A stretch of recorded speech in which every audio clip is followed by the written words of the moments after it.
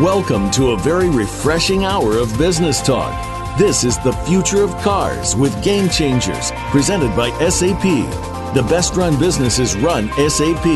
You'll hear from the innovators who know how to use game-changing technologies and business strategies to shake up the status quo in the automotive industry and its supporting ecosystem, and help them move in exciting new directions. Now, here's your host and moderator, Bonnie D. Graham. Hello, I'm Bonnie D. Graham, producer and host of The Future of Cars with Game Changers Radio, presented by SAP. I'm speaking right now with Brian Diehl, industry lead for manufacturing for customer engagement and commerce for SAP Hybris. And Brian is attending the Best Practices for Automotive conference sponsored by SAP in Detroit, Michigan. Brian Diehl, how are you today? I'm great, Bonnie. Thank you. Thanks for joining me. How's the conference going? Is it exciting? It's great, yeah. It's been a lot of fun. Information overload, which is always good. Oh, that's a good thing. That's why you're there. So our listeners around the world, the ones who are not there with you and Larry Stoley and other colleagues and analysts and sponsors and business people in automotive, in that vast industry we're calling automotive today, whoever's not there, they would like to know your thoughts, Brian Diehl, on the top trends and or challenges facing the automotive industry today. What do you see? Yeah, I think there's the realization that things are going to happen, that this is real. And it's moving from the theoretical to the tangible.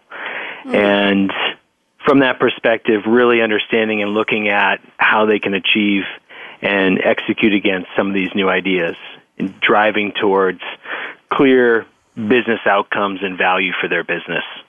So I think that the trend of, we really need to get on this, that it's tangible, it's here now. And then on the challenge side, I think it ties in around really getting the customer experience right and connecting the dots, bringing together their technologies, their environments, and putting together a plan and a roadmap to achieve their goals. Thank you, Brian. Let's talk about what's coming out of those trends. And we've heard from several people at the event, there are significant new business models that are being spawned by these trends. So what would you say are the new business models that are top of mind for you in your role at SAP Hybris, as well as how can SAP help companies realize those business models, make them real, make them sustainable, make them profitable? What's your thought? I think our role at SAP is really as the enabler. So I think we're there to help support as these models or these trends break loose. So whether it's ride sharing or expectations around the future of ownership, how we're servicing vehicles and leveraging IoT, we really want to be positioned as an enabler, kind of helping to realize and achieve sort of the goals and objectives. Thank you. I want you to take a look into the crystal ball. Let's leave the here and now, Brian, and let's look forward up to, let's say, 2025. It's a nice round number, I'll say, but it's also almost a decade out. So business innovation in automotive, it's fast-paced right now. It's exciting. As you said, there are challenges. Do you think that pace will continue, that I won't call it frenetic, I'll call it energetic pace of innovation and disruption? Or do you think it's going to plateau between now and 2025? Any futuristic viewpoints you'd like to share with us? Yeah, that's an interesting question. I think there'll be immediate gains. So I do see kind of some immediate gains where we'll realize some immediate benefits. I think it will plateau, realizing that it'll take longer to execute, fully autonomous vehicles or some of these different concepts and ideas. And then maybe if towards 2025, another inflection point. I think we're going to see some immediate opportunity, immediate benefit, kind of a realization that some things might take a little longer to realize and to deliver. We'll break through again and then start to climb. That's very exciting. I like that. I like that a lot. That's a little different than what we've been hearing from other people. That's why we're talking to so many people at the event.